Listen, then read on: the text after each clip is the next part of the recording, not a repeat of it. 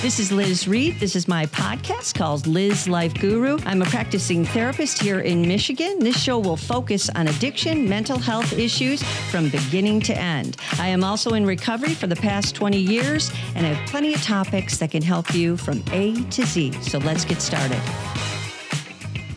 Gina, guess what bothers me more than anything? Oh, the list is long. I'm just going to throw out one of the things that I hear from people all the time is talking about boundaries. Okay. It's kind of like narcissism. You know, people are constantly talking about narcissist. Oh, so terms that people use, Yes. overuse or inaccurately use. Absolutely. From their armchair of psychology that Right. that they believe, since they've read enough self-help books, talked to enough, looked enough at Dr. Google, and gotten enough information from their friends who are in therapy or whatever might be going on, that they need to set up boundaries. So they can diagnose an issue. Immediately. They're having an issue. He has a little issue. He has issues. And one of their favorite things to say is someone's either a narcissist, which we talk about all the time, which is usually somebody who's, for the most part, self-centered or difficult. That's not, because a narcissist is a wholly different kind of a diagnosis, and So it really is. When people are using that term, oh, he's such a narcissist, what do they really mean? But you know what? It depends. You need a clinical diagnosis of that. They can just be a controlling person, right? Okay. But it's overused, and it's a word we throw around everywhere because we see it on social media constantly. But one of the words that is very difficult that we hear just as much is, I have boundaries. I have boundaries. And don't we all have some boundaries? Yes, we all do have boundaries, but is it used effectively and in the right way, right? Right. So this is, in our next show, we're going to talk about when is it time to get a therapist and who is the best therapist for you? Well, one of the things is some of the therapists out there, not dogging on my people, but there's some that are giving out some misinformation or information that is convenient and hasn't been researched enough about what a person might be going through. Because if we set up boundaries, which to many people is interpreted as Xing out people from your life, you're going to end up without anybody in your life, right? And so we have to know what boundaries, technically, what that would mean. What would you think a boundary would be for you? Like, what? Setting up a boundary. Well, on how people talk to me. Yes. I'm not going to have a friendship with someone who, who's mean or who yells or who is derogatory. So that would be, that kind of thing. So typically we go into a relationship with a family, a friend, or anybody, a coworker that we meet, and we don't worry about boundaries in the beginning. Right. No. Until they start affecting us in some way. So right? someone who's taking advantage of you. So someone who always says, Yeah. "Hey, can you watch my kids? Hey, can you watch my kids?" Sure. Or can you do my work? Or saying things that you don't find funny or inappropriate to you. Or it's, let's just say in a broad brush, affecting your life in some way and making you feel uncomfortable. Okay. So you go to your therapist or you read online and you think, well, you need to set up boundaries. What are these boundaries we're going to set up with people? Well, that's a great idea if you think about it, because a lot of times we don't think that we have a say in how somebody treats us, but we do actually determine how people treat us. We allow what we allow, and we discourage what we discourage with people. And if you have boundaries that are effective but not demanding, then we can set up the way we function with other people in a easy, comfortable way. Boundaries should not be used as an all or nothing kind of thing. So I think it's been used to the extreme where people think they have to set up boundaries. This makes them a badass, makes them a tough person if they set up boundaries with people that are strict. So they're overusing the term. It's something Yeah. that we intrinsically do, but they are actively doing it to protect themselves, would you say? Maybe to protect themselves, or they think it's the right thing to do.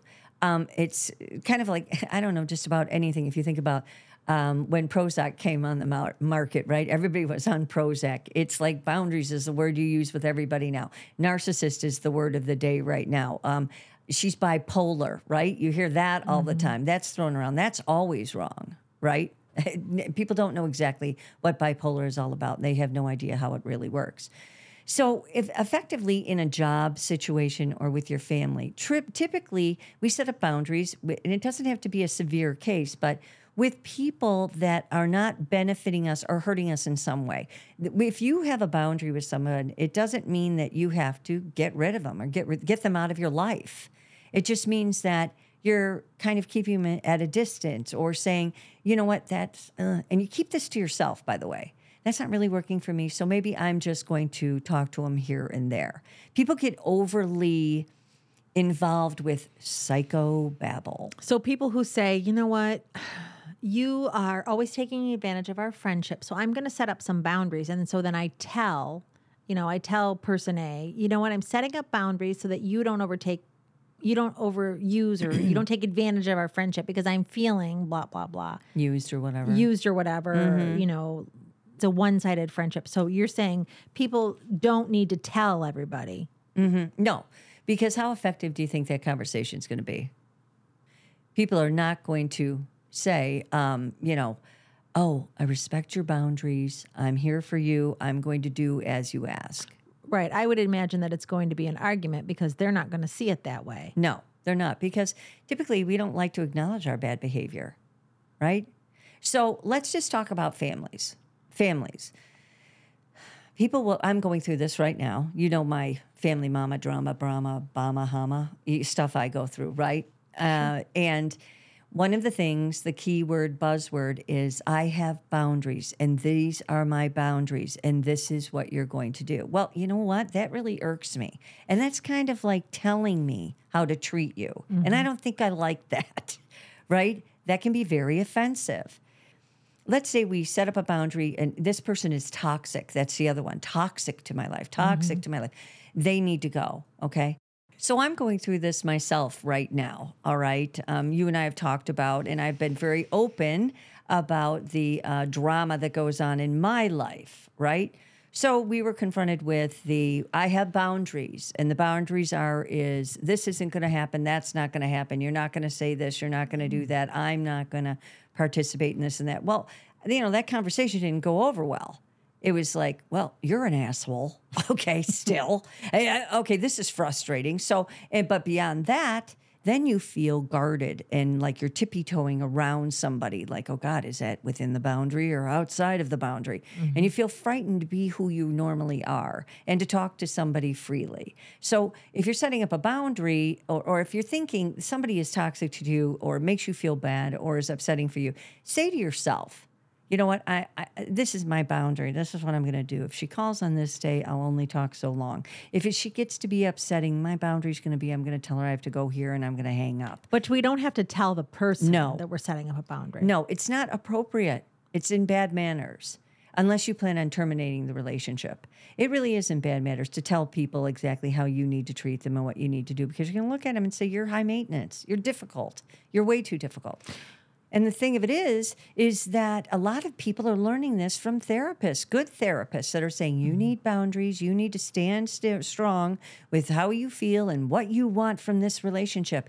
Well, that's good, but you're going to be alienating a lot of people in your life. And people are taking it as I need to tell somebody. Yeah, absolutely. Right. So set your boundaries. You just don't have to tell the world. No. It goes along with people who say, they'll start to tell you something, well, it's complicated. Yeah. It's complicated. Sure. Everything's complicated. Mm-hmm. That's another overuse. It's way overused. Oh, it's so complicated. Yeah, it's complicated. Well, what does that mean? It's a long story. Does it mean your half may sound as though it isn't legitimate and that you had a part to play in something that went on there in your relationship, that it became a more difficult situation?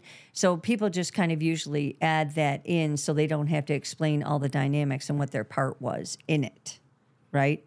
So when you have a complicated relationship, when you have a relationship that requires boundaries, keeping it to yourself, not saying it to the other person or putting demands on people because you're going to find it offensive. And I think that a lot of misinformation about boundaries and saying psychobabble that people hear that they really don't know how to use effectively to enhance their life, not to make their life worse, is they find it difficult to figure out when it's appropriate to say.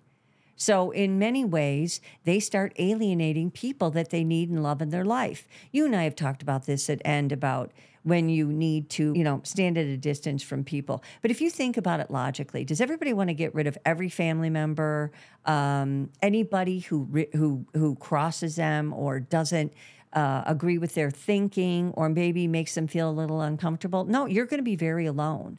And you're going to be known as a difficult person. You're not going to be known as somebody, look at her.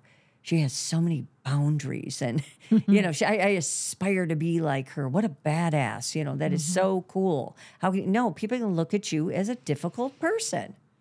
Incredibly difficult. So you have to figure out what you can live with. What can you live with, And so may be a little difficult, but you know what? I'm just going to distance myself from her, distance myself from there. And the other thing you cannot do is tell somebody to get therapy. I hear this all the time. I told her and I said, you get therapy and we can talk. You can't say that to anybody. That's another thing. You make that decision. You tell them if you get therapy. I see therapists say this all the time. If you get into therapy, then we'll revisit this. Revisiting. Yes. Another. Revisiting. Here's another one. I have two more for you that we hear a lot of. I really get OCD about. I'm OCD about cleaning the kitchen, or I'm OCD about the wrinkles in my pants, or I'm OCD about fill in the blank. We hear that. You hear that a lot. Absolutely. And OCD, nobody wants real live OCD. Okay, real life OCD is crippling. My brother, Hal, had severe OCD when we were children. He would jump up and down and turn the lights on and off and have to count. And so many times if he got in and out of bed, he could finally go to sleep, that kind of thing. People with true OCD, some people end up living only in one room, cleaning excessively, washing their hands excessively, ruminating, overthinking, worrying, ruminating that, something's going to happen to someone in their family. True OCD is nothing to laugh about. It's horrible. We have some great medications for that now, thank God, to help people with that. But your OCD means that somebody may have a behavior pattern that they are in, that they like to do things in a certain order, which is not OCD, but it helps them manage their anxiety. Which is very typical. So if we're, for many people that keep a lot of balls in the air, have a lot of balls in the air, they have to have things go a certain way or the balls start coming down for them. So they need to keep their life scheduled and functioning in a certain way. It makes them happy. But if they're over there moving the fork over and over and over again because it's touching the plate or not sitting on the napkin correctly, or it's interfering in your life and you're not able to function or get on with your life in a healthy manner, that's true OCD or a situation where you need to have boundaries. Great examples of terms that I think people misuse, and they think they don't really understand the meaning, and they're misusing it. Here's another one. Borderline. I hear that a lot. I think she's borderline. I think because typically borderlines are females, right? So I worked at Rose Hill facility for many years, and we had a lot of borderline patients. The last thing you would ever want to be is borderline. A borderline patient, typically female, we have some males, but typically female, attempt suicide on a regular basis. They feel their emotions 100 times more than we do. Everything they take personally. They don't have relationships. They take hostages. You're either in or you're out. They're typically cutters. They have several attempts at suicide. Not all of these fit into everybody, but for the most part. They live drama to drama to drama to drama. That is effective for them, keeps them alive. They will even attempt suicide to the point of actually completing suicide to say, fuck you, look at what I did. Yeah, it's a very deep, horrible way to live and feel because there is no cure for borderline. There is none. You can take mood stabilizers. You have a good psychiatrist. You're on mood stabilizers and antidepressants to help stabilize your mood and your thinking. And DBT, which is dialectical behavioral therapy, which is a type of therapy, but you have to be dedicated to it and you have to want to do it. And that is where you go to these well-trained groups. I used to be in it, but there's experts in the field because borderlines are so difficult and there's such a high rate of suicide and lack of success in their treatment because there is really no cure. So they have to know they have borderline. They have to be totally dedicated. So dialectical behavioral therapy, they use acronyms in order for you to look at your feelings and figure out how to use them in an effective, positive way instead of negative. Like, like ACT, or something like that. I can't think of one right now, but there's different acronyms that you think up in your head that makes you stop, think, focus, then make your decision, stuff like that. So, but it's very difficult to get somebody with borderline personality disorder to figure that out or understand. Bipolar is the other one. They use bipolar constantly. Mm-hmm. People are always telling people they're bipolar. And, and that's an ugly, ugly one as well. People are also always talking about they need closure. I need closure. Okay, do you need closure? I don't. I don't need somebody to rehash the end of our relationship. I don't want to go over that. We know what's going on. Closure isn't helpful in a lot of ways. For some people, maybe it is. I don't know. But it's not necessary to ending a relationship. If you think about it, in relationships that have kind of dwindled and faded away, have you ever need to revisit that and let's close this out? Let's tell each other how we really think. Once again, that's not productive. Do you think people are using it because they want to have the final say? Like, I'm going to have closure with you. I'm going to say what I need to say and then be done. Absolutely. That just happened to me not too long ago. But then it doesn't because then the other person, so I've had closure with you. I'm done. I've said what, but then you don't sit in silence, right? Mm-hmm. The person you're allegedly having closure with then responds or says, bah, bah, bah, bah, bah, back. Mm-hmm. Yeah. So is there ever really closure? There really isn't. It's a war game. It's a tit for tat is what that turns into. But often you're absolutely correct. I think I told you that happened with my old friend that I used to be friends with for years. She asked me to meet her to give me my her horse's saddle, the horse that I rode all the time for 13 years. And it was an ambush. I had no idea it was an ambush.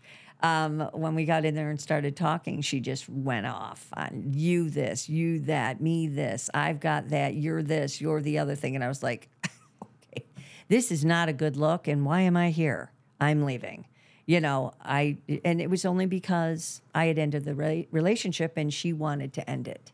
So she set me up under false circumstances to bring me in there to lambast me. And I just, and then you try to defend yourself and typically people come at you with, see, you're an asshole. See, what, look at you. Look at what you're doing.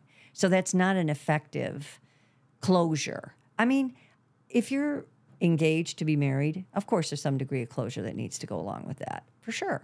Listen, it's just not working for us, That kind of thing would be closure. That would be effective.